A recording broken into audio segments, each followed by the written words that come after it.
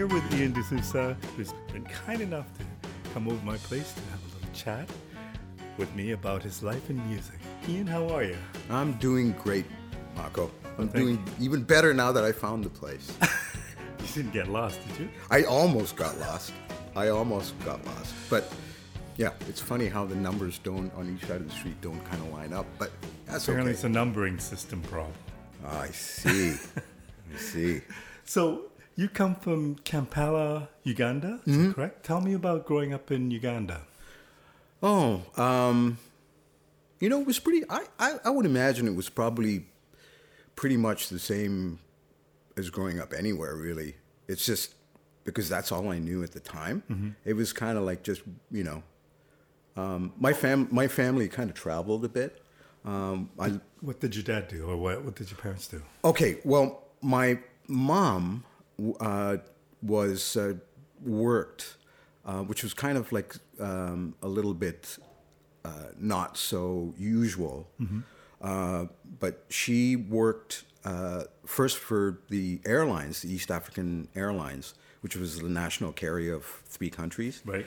And after that, she left that job and she got a job with this organization called USAID, which is the United States Agency for International Development, which is, it's called that, but it became kind of clear by the end of it that, when I got older, that the USAID was basically just a front for the CIA. And my mom was just worked as she was a secretary. Okay. There. And she always said there was a room up in the building that nobody who worked there could ever go into. And there was always like a U.S. Marine standing by the door. Yeah. That intrigued me. When did she figure out that it was the CIA? Well, it wasn't till we got to Canada that we actually started finding out a lot of stuff about USAID, that information that we wouldn't have necessarily got in Uganda. So, yeah, because it was like a lot of. Sorry, I'm going to go on a tangent here. That's but fine. A lot of there's a lot of weird things with NGOs in Africa. Right.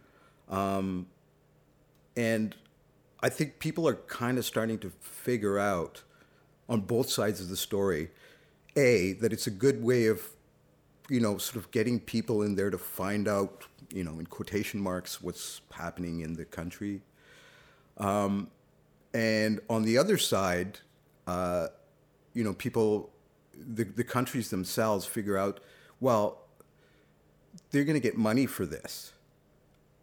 So, heck, just bring them in here, Right. So, yeah, that's kind of like the way anyway, that was my mom. I went on a big, long tangent about my mom. That's right. And your dad? My dad is also a kind of an interesting story because my dad's family, like my grandparents, are actually from a small place in India called Goa. And Goa for many years, like 450 years, was a Portuguese colony, which is how my last name is Portuguese. Right, okay. So my grandfather apparently left Goa to seek his fortune in the new sort of colony of East Africa. Right. And he left. I don't know any circumstances under which he left, except that I knew that he had a wife that he left in Goa to go seek his fortune. And he went to Africa, and the last, the British built this railroad that went from Mombasa, which was on the coast, inland. Mm-hmm. And what they were trying to do is get, they were trying to extract as much, bang for the buck, so to speak. So they gladly footed the bill for, in the hardship of, a lot of people to build this railroad. Mostly not from Britain, though, Right.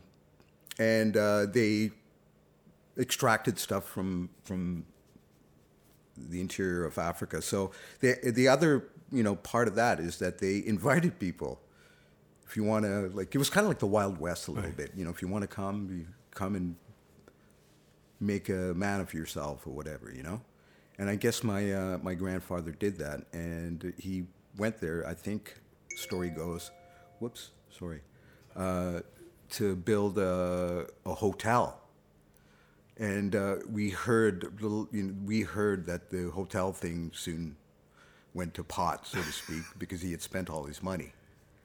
So I don't know what he did, but anyway, he ended up sending for my grandma, and she went over, and they had my dad and his brother and his sister, and back then there wasn't like a lot of schools in Uganda, so what used to happen is that people would send their kids up until whatever grade was the last grade, like whatever, say 8. Right. And then after that, it was like, you got to find something else.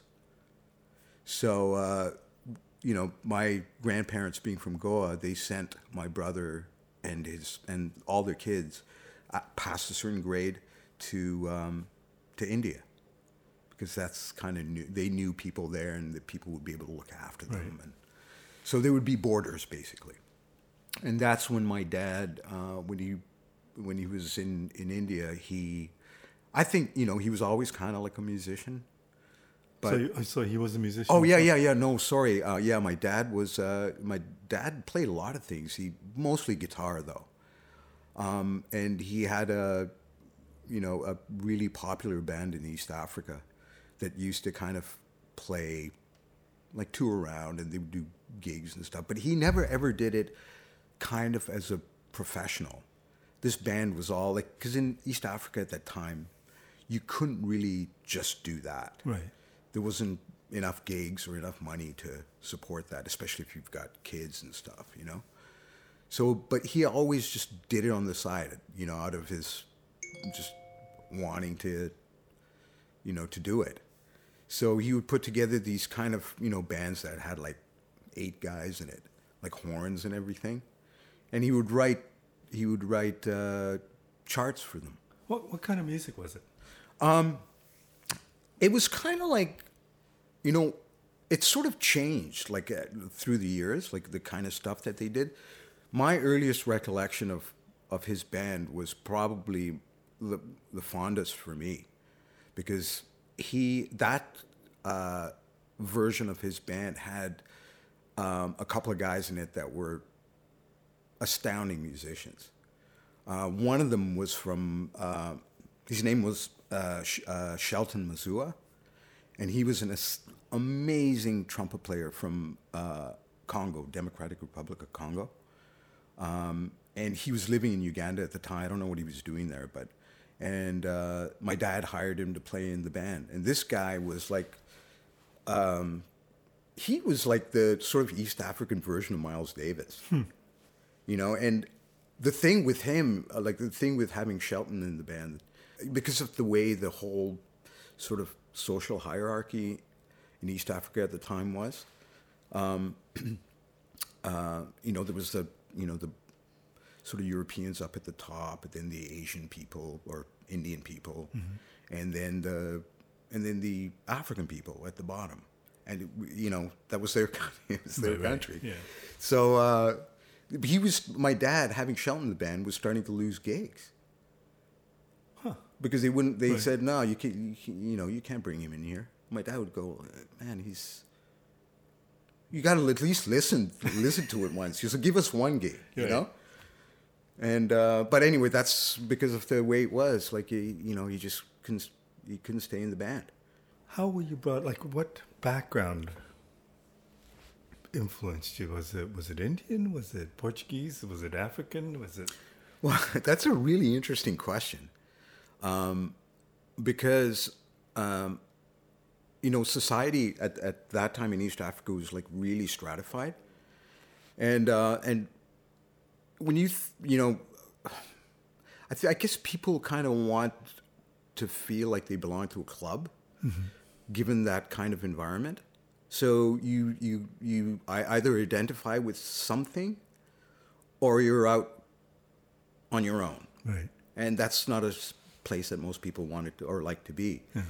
So Because I think probably I identified most with being like on a kind of cultural level. I identified with being Goan, which in the in the really interesting sort of sociological thing in India, Goans feel very separate from the rest of India. Because they had this Portuguese thing for such a long time, right. and it looks their culture is different. But I sort of as a kid identified with that because we'd always get taken out to like Goan dances and this, and then the Goan people, there's like 2 million, I don't know, 2 million Goan people in the whole world, but wherever they go, they have their own club, right?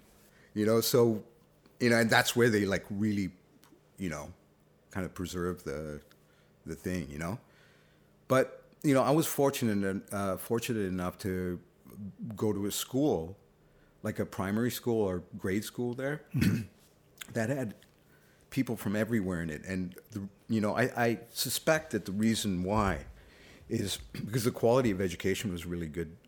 It was good at that school, but also. It had a kind of, it was known as the Goan school, so it was like Catholic, and it was like really, sort of harsh. Did you encounter any racism? And I just wonder, because it just seems like it's a reverse thing, that the country that you live in are the people who are probably least respected, and and I don't know how did you encounter racism against them or against you, or I don't know if you're thinking in terms of being a Goan person. Do you deflect racism, or does that encourage racism, or does that not even exist? Yeah, no. I was always, even when I was a kid, I somehow, I think I got it from my mom, but I had. When I would see things go down or hear things said, it always struck me as odd, because most of that kind of stuff that was said or done that was like on the negative side was always generally towards black people, right? Because I, as I just said, I sort of identify with being Goan. It always, like, if you're in somebody, like, say you even believe this, if you're in somebody's house, you don't, you don't mistreat people. Right. I mean, you don't mistreat people anyway, but yeah, certainly exactly. not when you're in the house. Right. So that was I was never able to, really figure that one out. But you weren't mistreated. If I was mistreated Yeah. because of the fact that I was a foreigner, Yeah. Not really, because I think that whole strata thing with the Europeans Right. being on top, then the Indians, and then the there was a kind of a period where there was a kind of a even though Uganda had changed and had become independent, and there was a period where that kind of mentality sort of held on. Right. So that even African people, black people, would kind of, defer to you because you were, I guess that makes sense. I mean, things don't change overnight. Yeah, and I think it's a little bit like a Stockholm syndrome, It's like, you give. Well, I guess if you're taught something for a long time, you just start to believe it,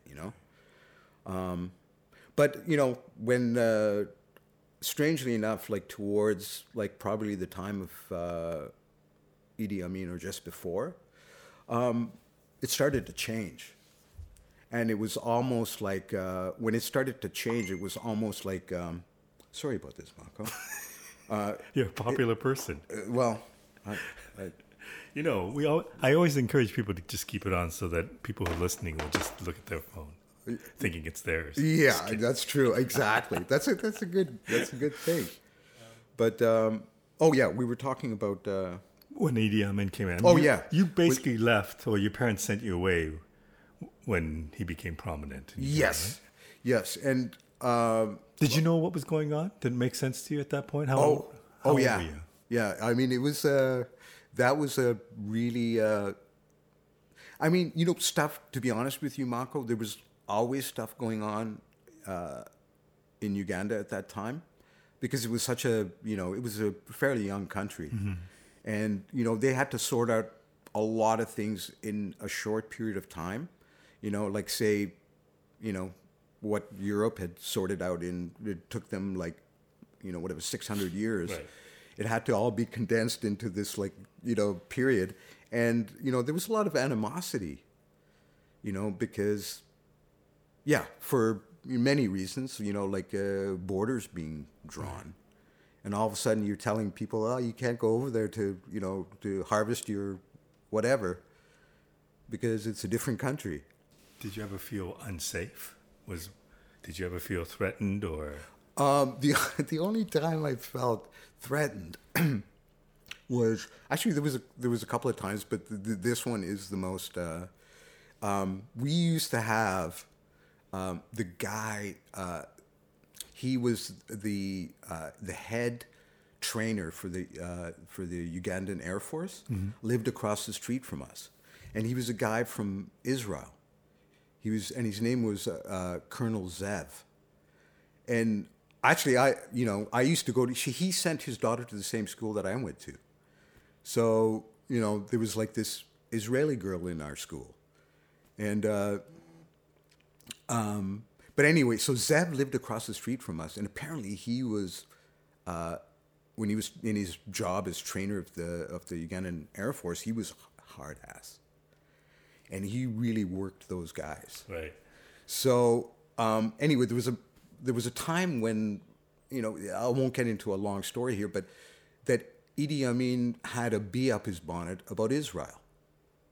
So in his characteristic way, he gave all the Israelis 72 hours to get out of Dodge, basically. Wow.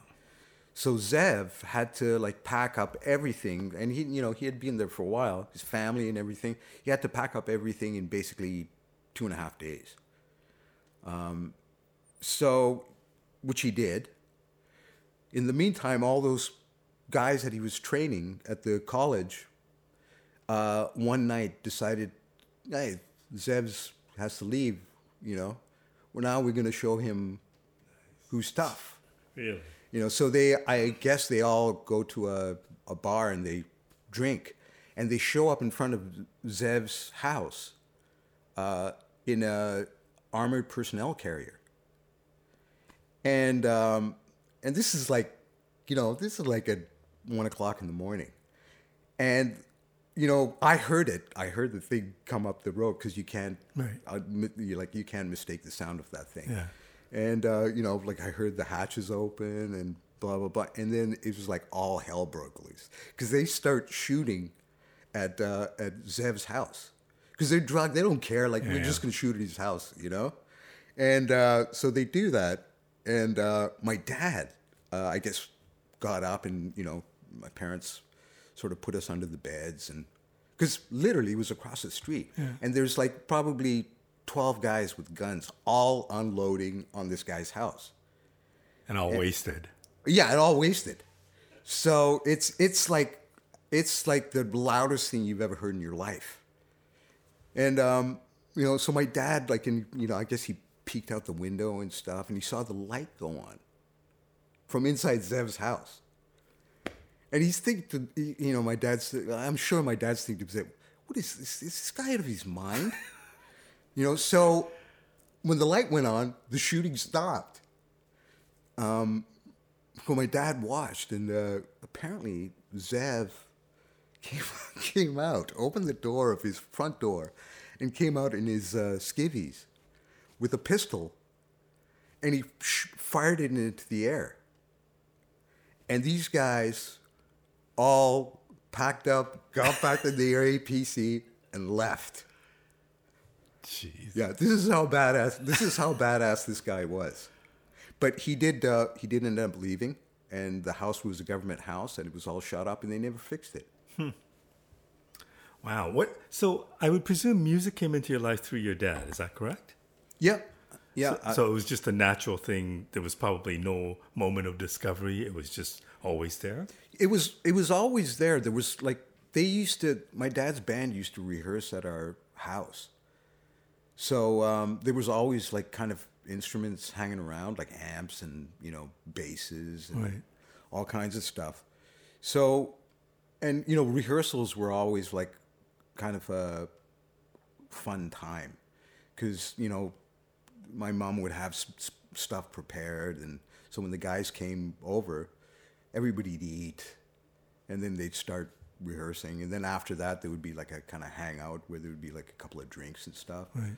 So it was like the after part that like me and my brother would kind of like be privy to, And did you pick up instruments at that point, or? Oh yeah. Like they would just leave their instruments at our place. So we'd always, like my brother and I. My brother's a bass player too, and so we'd always kind of pick up stuff. And it just turned out that my brother was actually picked up the guy's bass and would fool around with that, and I'd get behind the drums. So I actually started out this whole thing as a drummer. And like we'd always, like me and my brother would kind of like jam together. I didn't really know what I was doing, but I would like make some noise, So yeah, so there was always music in our, and my mom was actually an avid music fan. She was like would go out and like buy records, and she actually had a really good voice too, because one of her favorite albums. And a huge album, like in my early years, was because I heard it. She'd play it all the time.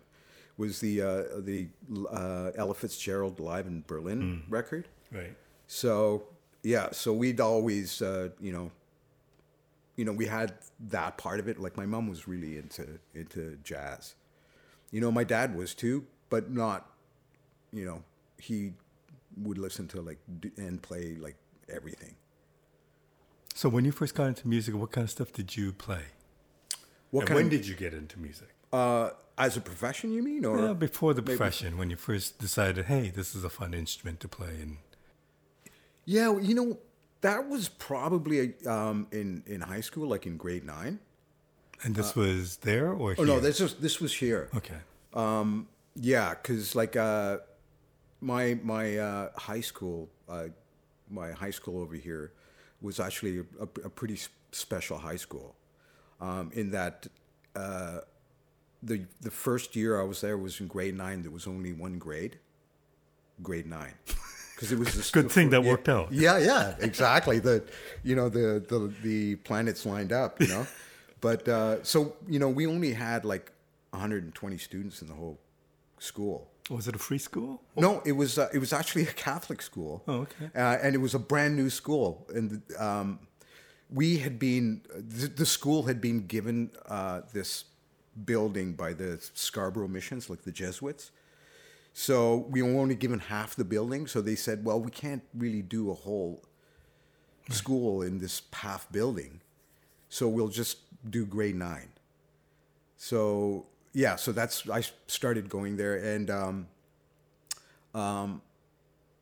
whole kind of this was in the early 70s, Right. So this was when there was a whole kind of like after the 60s, there was like we had kind of started to figure out some of the exploration and whatnot. Yeah. And a lot of my teachers at that time were heavily influenced by it. They were young. They were like maybe 10, 12, 15 years older than us. Right. Because it was a new school, right? So they brought a lot of stuff that was important in their lives and into the atmosphere of that school. So, music was, man, my music teacher in that high school was probably one of the most inspiring people I've ever been around. Because he was, again, like he was probably maybe 10 years older than us. And he was a huge jazz, he was from Romania. And he was a really well-known jazz piano player. But because of political things and stuff, he had to get out of there, and he ended up in Canada, and he ended up teaching. But man, he would bring in all kinds of, and our tastes in music were very similar, which is why we got along so well too. But he'd bring in, all kinds of really great records, and me and a couple of friends of mine he'd go, hey, you want to come up to the office after? I've got the new Weather Report record. Which we hadn't got to because we hadn't had enough money at that point. But he was teaching, so right. so we would go up to his office, and he put on the record. And I'm gonna go.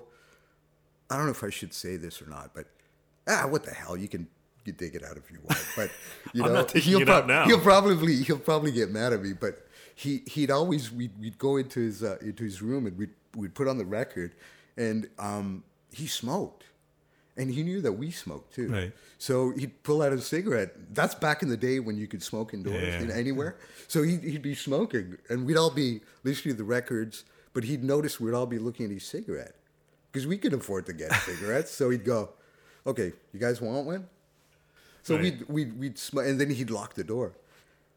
The good old days. Yeah, the good old days, yeah.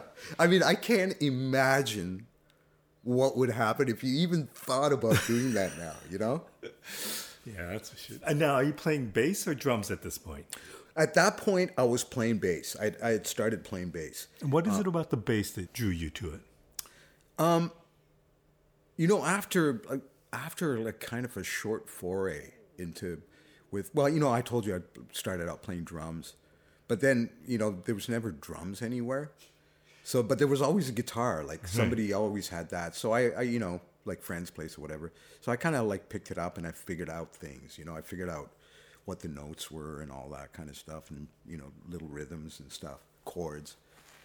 And then I started hanging out like with guys that, in grade 9 that were into music, like the same kind of music that I was into, and they all played. Mm-hmm. And so did I, so they said, well, let's get a jam together. You can come over to my place, like my dad's amps here and stuff. So I'd go over, and I borrowed my brother had a guitar, because he played bass already. But he had a guitar, so I'd borrow his guitar, and I'd go over to my friend's place, and I'd play, like, my friends saw me coming into the door, and I'd open the thing, there was a guitar, and they'd all look at me with this, one guy would look at me with a scowl, like, I play guitar. Kind of thing, Yeah. So, we figured out, in those, like, my friend's basement, that somebody was going to have to go, And this guy was, like, a lot better guitar player than I was. Like, he knew, like, kind of like lead guitar kind of stuff. I was more interested in the rhythm, so... I just naturally, sort of gravitated towards playing like rhythm parts and, sort of like bass note stuff, because there was no, there was one guy playing, sort of in quotation marks, lead guitar. Right. And back in those days, what that sounded like. And there was a guy banging on drums. So there was like this huge mix, like thing missing for me. So I just kind of fit into that thing, whatever it took, And then one day they convinced me. They said, listen, man, instead of bringing the guitar, why don't you bring your brother's bass? So I did it. I took the bass, and we just kind of figured it out, And I always started taking the bass then. And I just started playing bass. And then once I started playing bass, I started listening to music in a whole different way. And are you still listening to a lot of jazz at that point, or are you now? Well, you know what? At this point, these guys that I hung out with, they were all into this like this kind of new music like that was happening at that time, which was kind of like that whole jazz rock thing. Right. But it was it was kind of like the jazz rock thing that was in my mind that was really cool, and it later became known as fusion kind of thing, and that wasn't so great for me, you know? I don't know what the difference is. Oh, well, I think what it is, in my mind anyway, like the delineation between jazz rock and fusion is kind of like jazz rock to me was like the whole thing, like having a solid foundation in terms of guys actually being part of bands that were real jazz bands. Mm-hmm. You know, like Herbie Hancock and, you know, Wayne Shorter, Right. you know, Joe Zawinul, Chick Corea. They all came from a pretty big ground. I mean, they played with Miles and, you know, everybody, you know. So they kind of like, you know, sort of became the vanguard of this movement that was like jazz rock, which was, you know, I would imagine they were all like in their 20s or 30s or something, and that played jazz, like which with probably the best that you could probably do. Mm-hmm. You could probably play with. So they probably went, oh man, you know, I'm 30 or whatever. There's all this stuff on the radio that I like. I wonder what it'd be like if I maybe applied jazz harmony to that Sly Stone groove or whatever, you know? Yeah. So then to me, that was like the most, you know, that was like it was a new thing. It was breaking down a new barrier, you know? Later on, I think what happened, it sort of became an idiom by itself. Mm-hmm. And I don't know what, when that happened, I don't know what happened to the music. It just sort of became kind of less interesting. What year would this be? It's hard to kind of pinpoint, but for me, it kind of started happening in like the late 70s. Right. Like 78, 79. It sort of became like this thing, like people started using that term fusion more. Right. But at the same time, we're talking disco's coming in, punk rock is just around the corner, mm-hmm. classic rock is kind of dying out, right? Yeah. And jazz fusion or whatever isn't huge. Yeah. But it's out there. Yeah. And in your mind, you're thinking that's the musical pursuit that you want to follow?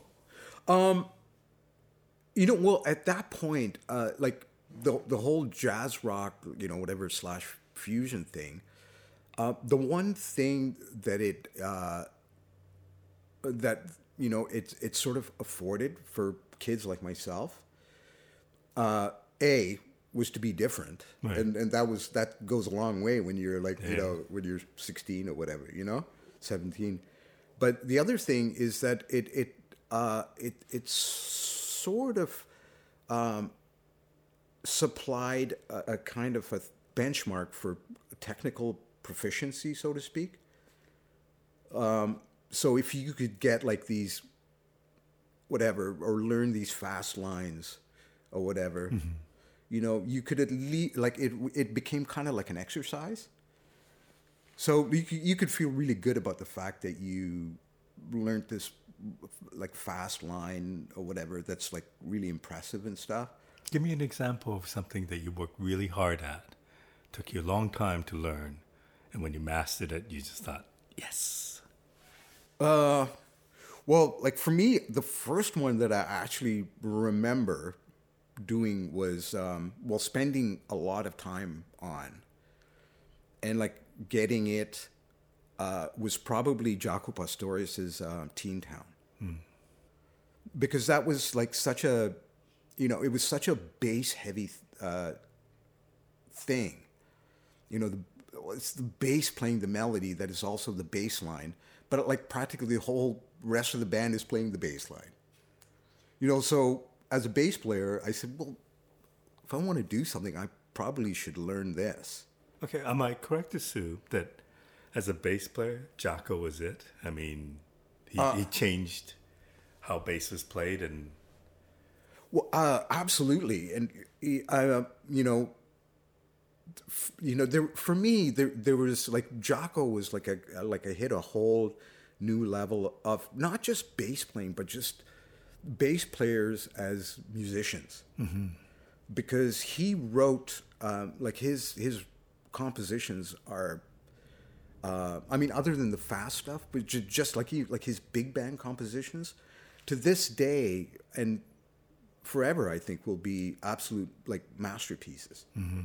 And I think, like for me, when I look back on it now, like I first learned about, I like the proficiency thing was one thing. I mean, he was absolutely incredible, Right. and doing things on I'm basically making the whole band play the bass line, and that turns into the feature of the melody of the song.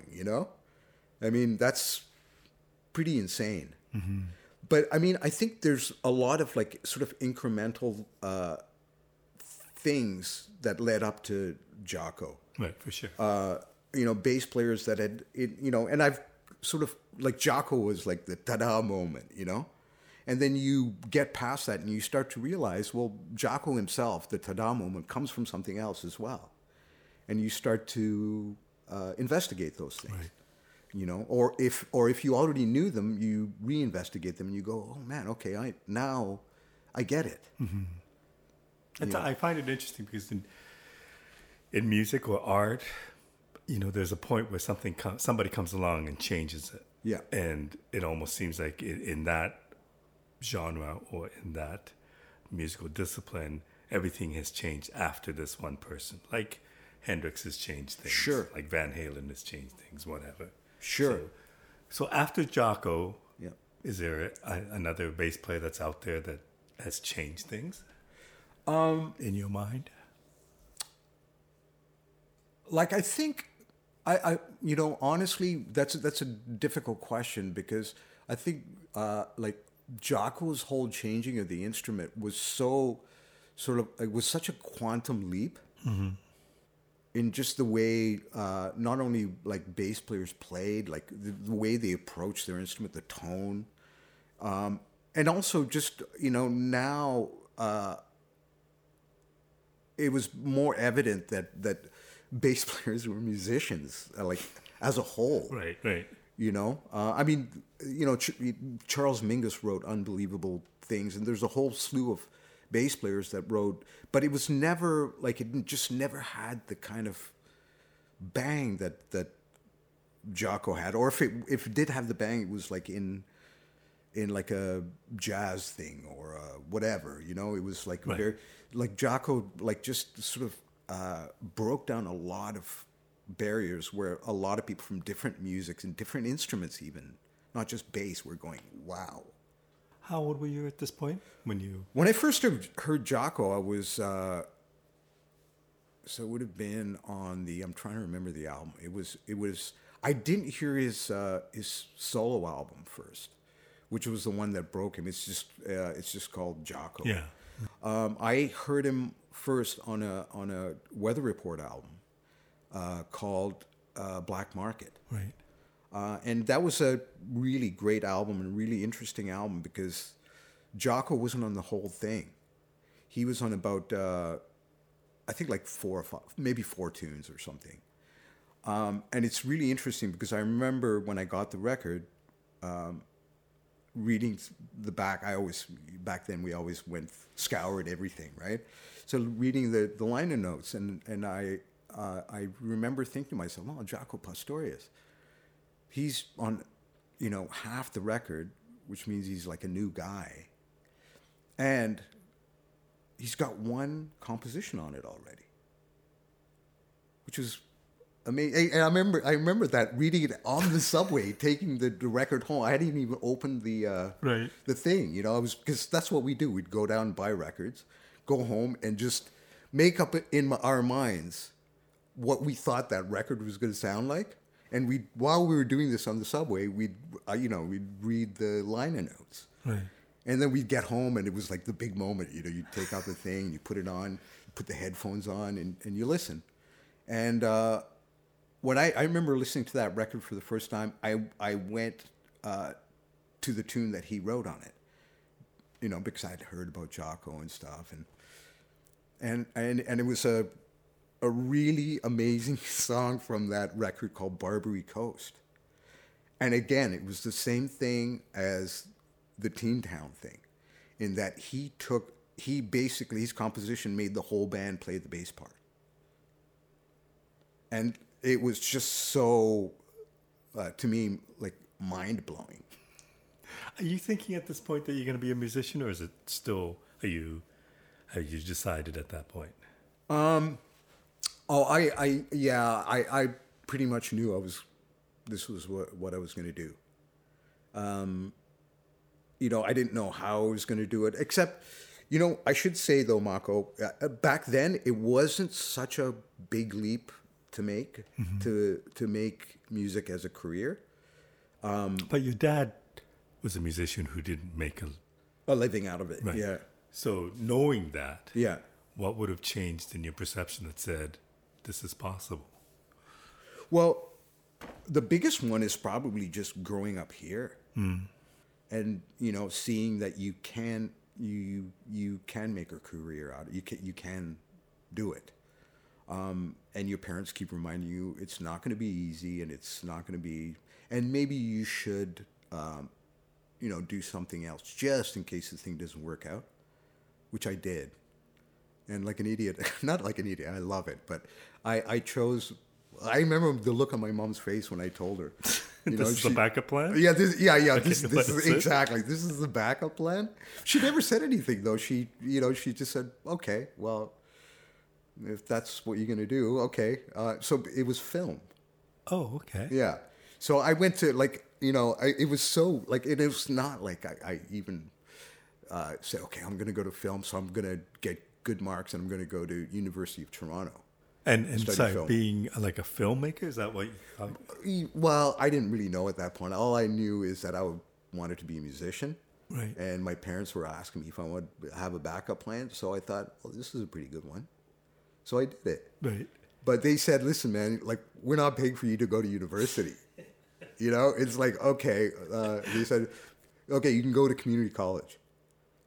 Okay, but you got to be doing something with yourself. So I went to Seneca College, and I took, I think at that point, it was like film and this other new kind of course heading, which I didn't quite get, but it was called audio-visual techniques. Okay. It was film and audio-visual techniques. So, yeah.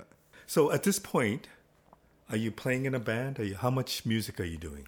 At the time that Jaco Yeah. came around, well, At the time when you decided that you wanted to be... to be a musician. Yeah. Okay. Sorry, at what age was that? I'd have to say it's fairly early. Like it's around that time. It's like 15. And you're thinking this because of what? Is it just because it's cool? Because you played and you got feedback on stage? Because... Well, it's kind of all those things. It's more than that though, because I remember when I was, actually around that time,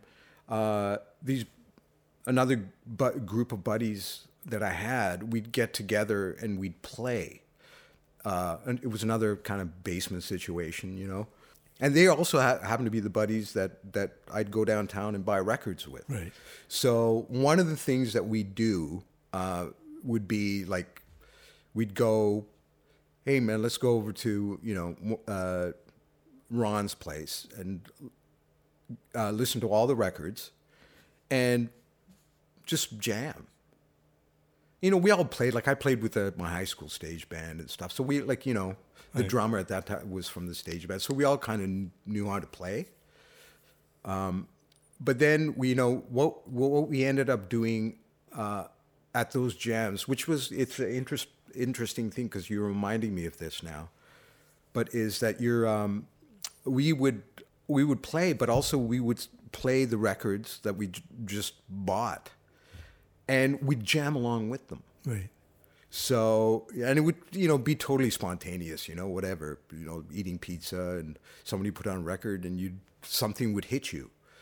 Something in whatever song would hit you. So you'd kind of want to figure it out. So you'd go over and you'd figure it out while it was playing.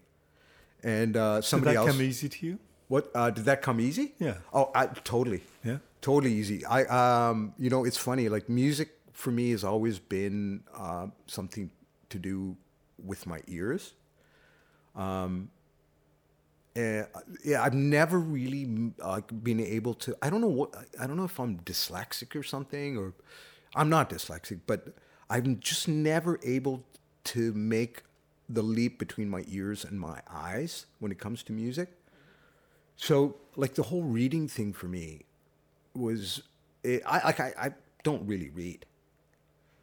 Oh, that's interesting because you do studio work for a while. And Yeah. I presume, having talked to some studio musicians, that's kind of a key component to doing studio work. Yeah, it's really funny. I think I just happened to be lucky enough to like any of the stuff that I've done in the studio has not really required me to be able to read so much, obviously, because I don't get hired for stuff where you need to read, because people know that it's not my strong suit, Right. So people hire me for a different reason, I think. And I'm not saying that for whatever. It's like I wish I didn't have that thing that makes me go, I can't do this. Right. Through my life, I've thought about it. I said maybe I should, maybe I should just, now you can get apps on your phone that teach you how to do it, and I just get like, my dad when I was he said, well, look, what do you want to do? This is before the film thing. Right. He goes, listen, what do you want to play? And I'd been carting my brother's bass to all, so I said bass.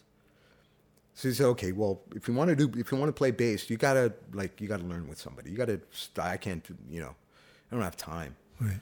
So he sent me to a bass player that I studied, who was a really great bass player from Toronto, and I studied with him, and I learned at that point. I'm probably like about 13 or 14 at this point, Right. and he would give me all these exercises to do, reading exercises. So I would take them home, and I just hated doing them because it was like Mary Had a Little Lamb, and whatever, Twinkle Twinkle Little Star, which what you got to do when you, and I was just like, and then I'd be like, I'd be in my head, I'd have like this cool bass part from the Weather Report record I had bought, and I'd start, whatever, trying to do this Twinkle Twinkle Little Star, and this bass part would come to my head, so I'd go, forget it, let me try and figure out. So I'd go and listen to and try and figure that out, and then it was at that point when I, mistakenly thought, oh, maybe I should just forget about this reading thing. It's just so painful.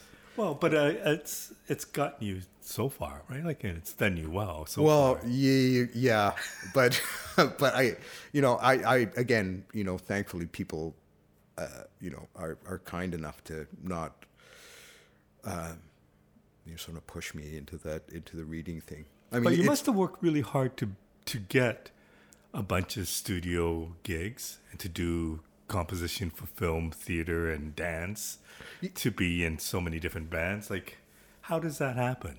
Like, I think it's like how does it happen that I do it, or that I'm like interested in that? well, or? no, just the interest I can understand, but just the fact that, you're somewhat, I presume, sought after bass player. You play in a lot of different bands. Mm-hmm. You've had these opportunities come to you, and obviously you're open to doing them all. Mm-hmm. So you must have a certain level of talent. The fact that, when I see you play with Kevin Bright, I presume that one has to have a certain musical know-how to be able to do that. Mm-hmm. Mm-hmm. So you've probably worked very hard at achieving a certain level of musicianship. Well, yeah, I'd like to think so, but well, yeah, and I think if truth be told, I think that going back to the Jaco thing, I'll tie it in with the Jaco thing. Mm-hmm. I think that the reason why the Jaco thing was so monumental for me and most other bass players and musicians was that he left, he opened the door to us being musicians, like being thinking about writing horn Right. parts, thinking about writing string parts. You know, so yeah, being a phenomenal bass player, but seeing us inside this thing that is music. Right. And yeah, and I think that's always been I kind of recognized that about the Jocko thing pretty early, and I always wanted to do those things, do those things, and he kind of made it okay for us to do that, want to be just more than and to me, before I'll speak more directly to the question, my inability to read basically has never really been connected to that side of my brain. Right. Because like now, if you write stuff, which is what I figured out about the whole electronic music thing, is that you have a computer. For me, you have a computer and you have something that's plugged into it, and whatever you play into it, whatever you hear, it'll generate a chart for you. Okay, because I was going to ask about that. Yeah. So I know you compose. Yeah. You've done film scores. You've done scores for live theater. Mm-hmm. So that is how it's done. And actually, it's even more simpler than that, Mako, in that I've never really had to, make charts for any of the things that I've done.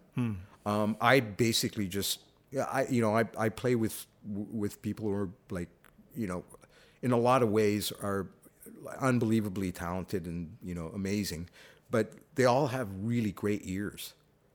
And maybe that's why we're friends. Because Right. you know what I mean? Because that's all I got. I don't have the other. But do you think you always had that, or do you think you trained it? Did I always have great great ears? That's assuming that that's what I meant. But I think I've always been able to figure out a melody or figure out a rhythm by hearing it. Right.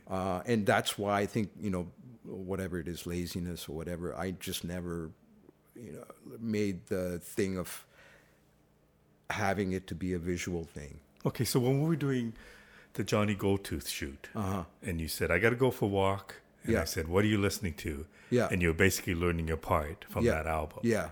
And it was just a matter of, I don't even know if you'd heard that before that point, but Yeah. So it's just another part of listening to it and automatically knowing what you needed to play. Was it that simple? Yeah, because like when you develop an ear, and it doesn't have to be anything, you start to hear the movement of the music, like the chords, and if you know what key it's in. Like if you have a reference key, I don't have perfect pitch or anything, but if you have a reference key, you have a fixed point in a center in your mind, which is the key of the song. Right. And then you start to hear all the changes in relationship to this. So you know how the lay of the land, so to speak. And it's just by listening to it.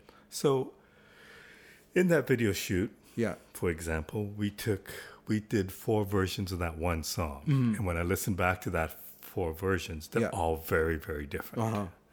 And so your playing is very, very different in each one of them, right? Yeah. But that's not planned ahead of time. It is just something that happens. It's just something that happens. And I think, you bring me to the point about playing with Kevin and Gary. Because it's a really long relationship that we have. We're talking, what, 17, 20 years? Something like that? Yeah, we did our first gig as the Sisters Euclid in 1996, in September of 1996. Now, there's been a few times where we've taken breaks, you know.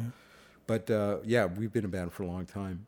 But, and that, it's a really special thing that we have. Because... like when Kevin wrote tunes, he would just bring the tunes to the Orbit Room, and that was kind of like our workshop. So there's no rehearsal ahead of time? No, there was never any rehearsal. In fact, the running joke with that band was when we had a rehearsal, it was awful. Not the rehearsal, but the gig after that Right. was horrible. So there was something in the danger of like just, not having, just have, for me, it was even a double danger because the other guys are all like really competent with this reading thing. Well, but does Kevin write everything out? Yeah, he would write out, Oh, okay. he would write out he would write out the chords and he'd write out the melody that Rob at the time, the keyboard player, would play. But, it was always stuff that we'd, not really done, we'd never done before. So we had to figure out a way of, I had to figure out a way of playing it and not, dropping the ball. But how do you know if you're not sure what chord he's going to play next, and you've never heard the tune? Oh, okay. No. Yes. So when I'm talking about charts, I mean there's a couple of different kinds of charts. There's charts that are completely notated, Right. like a classical music chart. Right. And like they even go like if there's chords in the charts, in classical music they'll write out the notes, Right. like on a in height kind of. What people started to do after that, they figured out that you don't really need, like the reading thing is already so difficult. Instead of writing out things on like multiple lines, we know that this thing is an A minor. So forget that part of it and just write A minor on the top Right, of it and okay. just write the melody. Right? So the A minor stuff I have no problem with. Right. Okay. It's the notation that I have a Right. problem with. And thankfully I play an instrument that I can get away with it sometimes, but Okay. So the other thing I needed to ask you is, Yeah. musically, you're all over the place. Like, it's not just, you don't just play one type of music. You play several very different kinds of music between hip hop, jazz, blues, funk. Where does that come from? Because a lot of people don't do that. I mean, I know some people do, but a lot of people don't. And to be proficient at all, is that a difficult thing? That primarily that comes from actually the experience that I've just talked to you about, like we've talked about. The basement scenarios, being with people that absolutely were huge fans of music like yourself. Just getting together and listening to stuff together as a kind of a communal experience, not all those people, like not all those guys in the basement, that I'd hang with were all into the same kind of stuff. We were into similar stuff, but we'd all bring, we were all willing to bring to the table, it was a safe space, Right. So if somebody went off on some tangent and got into some weird stuff and bought an album, we could bring it, we'd all listen to it. We'd all go, I don't know, or whatever, But there was always that thing so I got it from a very early age. I got introduced to a lot of different stuff. But you must be open to it, though, right? Yeah. I think that was, that comes from being, it's a result of the time that I come from, because that's what it was all about, just doing your thing, whatever that was. I remember my, teachers in high school say, when you got in trouble, you'd be doing something bad. They go, hey, are you, in quotation marks, doing your thing? It's so, but that goes a long way, because it really is about choosing something to do that is more about self-discovery. If you're a musician, it's one thing. If you're a mathematician, it's all like it's connected to something, and my teachers, like my elders at that point, made that abundantly clear to me. And I might have not known it at the time, but I do now. Did you Did you ever doubt the choice you made of becoming a musician? Was there ever a difficult time? Yeah, I mean, there's continually different difficult times with being a musician. My wife's a dancer, so being an artist is there's always continually difficult times, mainly because of economics. Things aren't always what they seem. Did you ever think about going back to your backup plan, the film? No. No, you know what? I never did that. But I have had day jobs though, along the way. Right. And it just turned out that the day jobs that I've had have been amazing, because they kind of I'd still gig at night, but they were all willing to accommodate the fact that I'd be in late, and they just kind of appreciated that, and they went along with it. And if I had to take time off for touring, it was cool. So you're involved in like a number of different musical projects. Mm-hmm. How do you choose those? I don't even know how many different bands you play with right now. Yeah, there's a thing about Marco. There's a thing about playing music and playing in bands. Like, I really only play with, not that many bands, but like, sometimes I do stuff that isn't with those bands. It's like something else. Right. Like it's like maybe I don't know, like maybe it's a club gig, maybe it's a corporate thing, and I'll only see that group of people like maybe 4 times a year or something, or whatever, But then there are groups of people that I play with that I've known a long time, and I have a relationship, and we have this thing together, and so, yeah. Again, it all comes out of the basement, man. It all comes out of the basement. That's an important place for you. Yeah, it was. And if you knew Scarborough basements at that time, man, like with the pine paneling and the little bar, like everybody's parents always had that bar with that puffy thing on the top, Yeah, and they all had the same like little paraphernalia things, like the shaker and the big tall spoon. They were all, everybody had the same thing. Okay, so you're involved in a project that I think is going to take you away for a little while. Is that correct? Because with my the dance, with my wife. Yeah. So tell me about that. Yeah. So my wife is a dancer and a dance teacher, and she also has out of the teaching thing, she has a dance company.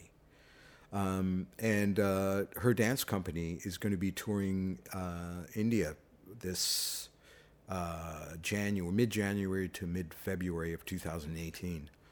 And it's a really interesting project in that she's collaborating. The kind of dance that Joanna does is it's a classical dance from of North India, and it's called Kathak.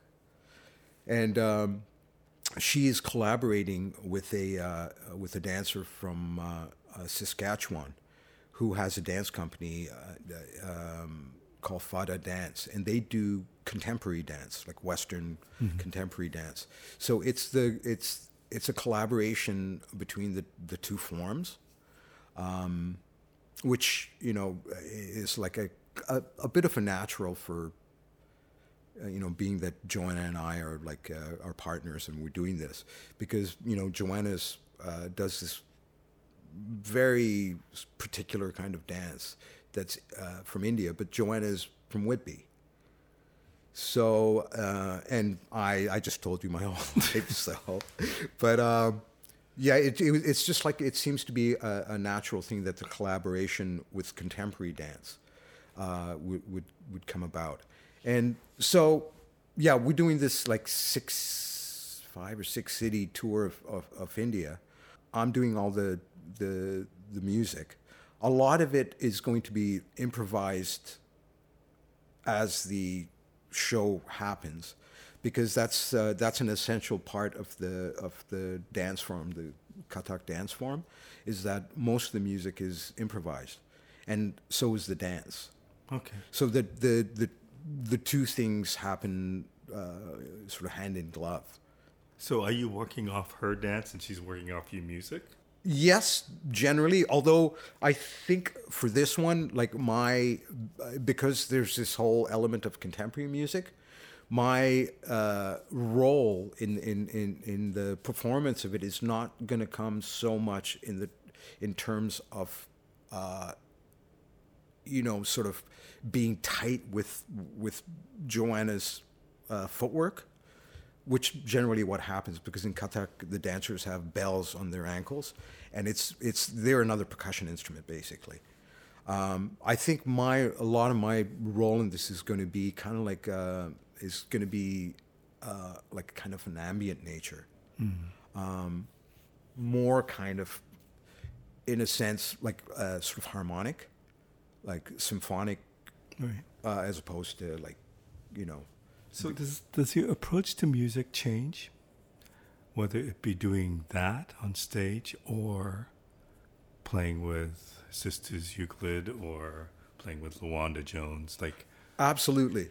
I mean, you know what? That's an interesting question, because now that I think about it, yeah, because my roles in each of the musical situations that I'm in are slightly different.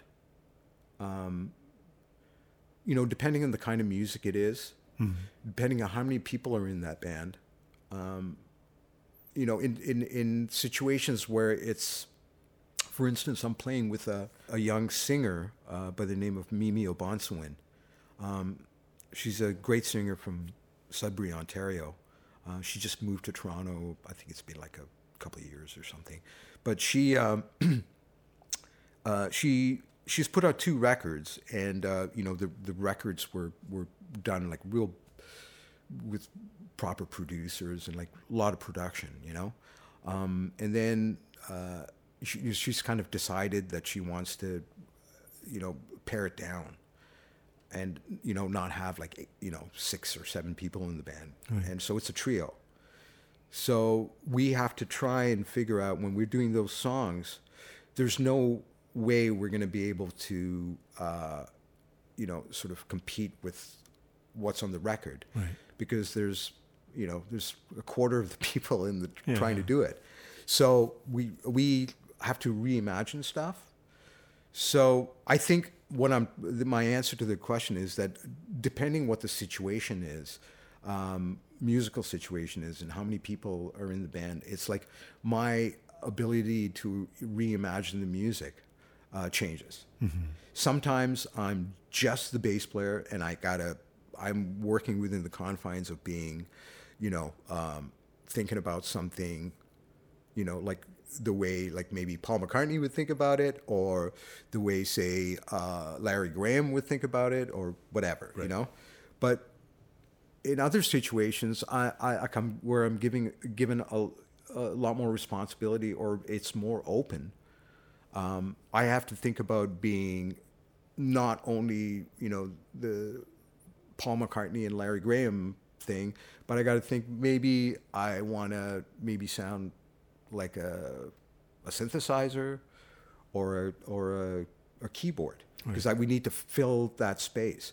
And so I need to be more than a bass player. I need to think about stuff that's happening usually out of my register and happening somewhere else, But I think, having good ears makes that not such of a big leap, because you kind of know what that sounds like, what the structure is, how to read the form, so it's so my role changes depending on that. I presume love it all, but is there a preference to, like, is there things that you'd rather be doing, or a style you'd rather be doing, or is part of what you love is the fact that you can do all these different things? You know what? I love doing all of them. I can honestly say that because the things are so different and they require different things from me. or my role changes within them, it really allows me the ability to be okay with those roles. You know, like I'm not really like a big like kind of solo guy, like bass player Right. kind of guy. In the last probably 12 years, I've really been like part of falling in, being in love with this instrument is like has been sort of reinventing myself inside that instrument and being okay with it being just like a groove instrument, part of a rhythm section, and just being tough. There isn't like this need to constantly like to be the virtuoso thing. I think it's great. Like other people will feel that need to do it, and they'll go off and they'll explore it and they'll do amazing things with it. Right. I'm just sort of not into that so much anymore. But and it's opened up again, like I say, it's opened up the way I think about myself within the structure of the music in a different way. So it's not just like rhythm section and soloist. It's like rhythm section, arranger, soloist, composer even, So I don't know, did that kind of answer your question? Yeah. Because I know the world has changed and the musical world has changed drastically. Yeah. And I presume it has affected every musician out there because the gigs aren't as prevalent as they used to be or as plenty as they used to be or whatever. Yeah. And I presume that some people have to do things that they don't want to do. Mm-hmm. But I also get the impression that some people love to do so much that it's anything related to music is good with me. Absolutely. Absolutely. I mean, I thank the stars that I can do what I've loved all my life. And, like you pay a little bit of a price for it sometimes because you don't, get to buy that new pair of shoes that you want, or whatever. But then, you think, do I really need those pair of shoes? Right. But man, I'm having a good time anyway, you know? So, and that's not to say that I don't, like everything I do, I absolutely love. That's not the case either, It's varying degrees. It's varying degrees. Really. It's varying degrees of love. That's what it is. Are you goal oriented?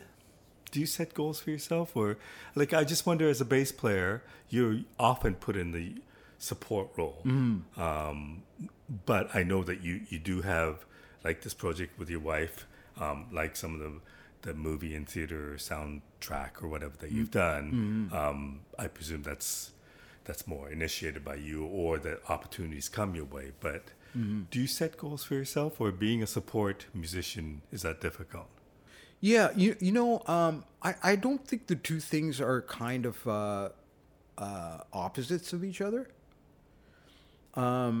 Like setting a goal and like being in a support role. Like I don't think they're sort of mutually exclusive. I just meant like, Kevin will put together a project and he would want you for a gig. That's a call you'll get, and it's not like you can have a goal to do that gig. That just comes your way. Yeah. Oh, I see what you mean. Like, right. In that respect, I do set goals for myself. And a goal that I've set for myself that I've kind of started a long time ago. And I just never, ever... Actually, Mako, it's a good thing that we're talking about this because it's putting the fire under my pants seat to get going on this. I've had this idea to do a record, and I've actually started it. I have one song, and it's an album of these hits of Goan folk tunes. Okay. Not really folk tunes. Some of them were kind of like show tunes, like from films and stuff. And there was a lot of songs, like especially from like the late 50s and the 60s, that were written by this one composer arranger. And he worked with this one singer, like she recorded most of his material. And she also was one of the top playback singers in Bollywood at the time. Right. But they did a lot of stuff together, and he wrote some really great songs. And I've had this idea rolling around in my bonds forever of taking 10 of them and re-recording them with singers from India, Goa, but completely reimagining them though. You know, and I know that sounds kind of like, you know, it's going to be kind of sentimental and like, you know, blah blah blah, but my idea is like, you know, is not, yes, inherently in that concept there's sentimentality, but like I'd love if this record, you know, was like kind of had, you know, like a Brazilian thing happening with one of the tunes that lent itself to that, you know, right. And then another one had like a Jamaican dance hall thing happening with it, you know, and another thing had like a, you know, like an electronica thing happening with it. It, you know, just so that's my golden project. Maybe in my golden years, I would have had it done, you know. Well, I'll be looking forward to it. Do you consider yourself a Goan? Like, do you still have that connection to that culture? You know, I actually do. Deep down inside of me, I you know, because there's too many things about me that, you know, my wife and I have a place there, so we go back there every winter. Oh, I didn't know that. Yeah, Okay. yeah, we're like, well, she's doing a tour this year, but for the last pretty close to 10 years, we've spent 2 months a year there. Oh, okay. So in the winter, of course. So every time I go there, I learn a little bit more about why, you know, why I think a certain way. And that's not always a good thing. It's like, you know, sometimes you just realize there's things about yourself that annoy you, you know, yes. and you go, well, where did that come from? And you go, oh, you know, you think about it and you go, oh, it's from my dad, or it's from my whatever, you know. And then you go back to a place and you realize everybody here is like this, right? You know, and I think, you know, there's definitely that I see things about myself in Goa all the time, you know, but you know, there are a lot of my life, the formative part of my life was in Africa too, you know. So I think the two things together kind of balance themselves in a certain way. So I don't normally like. I see myself as being Goan, and you know what I see myself as being? I see myself as being a Canuck that was born in Africa, but somehow behaves like this place called Goa that nobody's ever heard of. Was that a weird transition when you came here? Was it difficult or was it really easy? Moving here to Canada, you mean? Yeah. You know what? It wasn't, because I actually went to boarding school in England, right, for a little bit. But that was like a year and a half or something, right? So it wasn't that big of and you know, I was at a point in my life where, you know, when you're 12 or 11 or whatever, like everything is exciting. So it's like this was just like the biggest exciting thing ever. Like, you know, going to a different country, and you're gonna get to live there, and it's just gonna be all new people, and it's gonna be snow. There's gonna be snow, yeah. Well, I had gotten a little bit of snow in England. But I got to tell you, the first time I saw snow in England, having come from Uganda, right, was mind-blowing to me. It was absolute, like, I couldn't believe that this stuff was actually coming out of the sky. And it was falling on the ground, and it was staying there. Sorry, but you had no concept of snow before then? Like None. I'd never seen it. I had never felt it. I mean, I kind of saw it in movies, you know, right, like Christmas movies and stuff in Africa. But I just didn't know what it was. And when I first saw it, it blew my mind. Because it was like, well, first of all, I realized, I always thought it was like, you know, when you're a kid, you don't know. Like, especially if you've never seen, you don't know anything, right? So when I saw it on TV and stuff, I just thought it was like cotton. Which it was, strangely enough, right? But I just thought it was like cotton flying out of the thing. And when I first saw it in England, It was, and I felt it, and I felt how cold it was, and it was like hard, like crystal, like ice. I was like, wow, man. And nobody's making it like in a fridge somewhere and throwing it at me. I was like, oh man, this is unbelievable. And now you're doing your best to get away from it. Yeah, now I'm doing my best. Like I've had enough of it now, you know? And so when do you go to India? We leave actually on the 31st of December. Oh. And we're going to be there. There's a lot of things we need to set up before people get there because there's 14 people traveling. So there's a lot of, and we're doing all the, we're doing everything basically. But this is the first time. This is the first time we've done a tour of this magnitude. So it's a lot of work, but we leave the 31st, and the tour doesn't actually start until the middle of January, and goes to the middle of February. Wow. Yeah. Well, hopefully we can catch up afterwards. You can tell me about it. I'm gonna like take a little bit of my bad film skills and try and film it and make something out of it. You should. Yeah. You should definitely do that. Awesome. Well, thank you. Thank you so much for doing this. Oh, my pleasure, Marco. Thanks. Take care.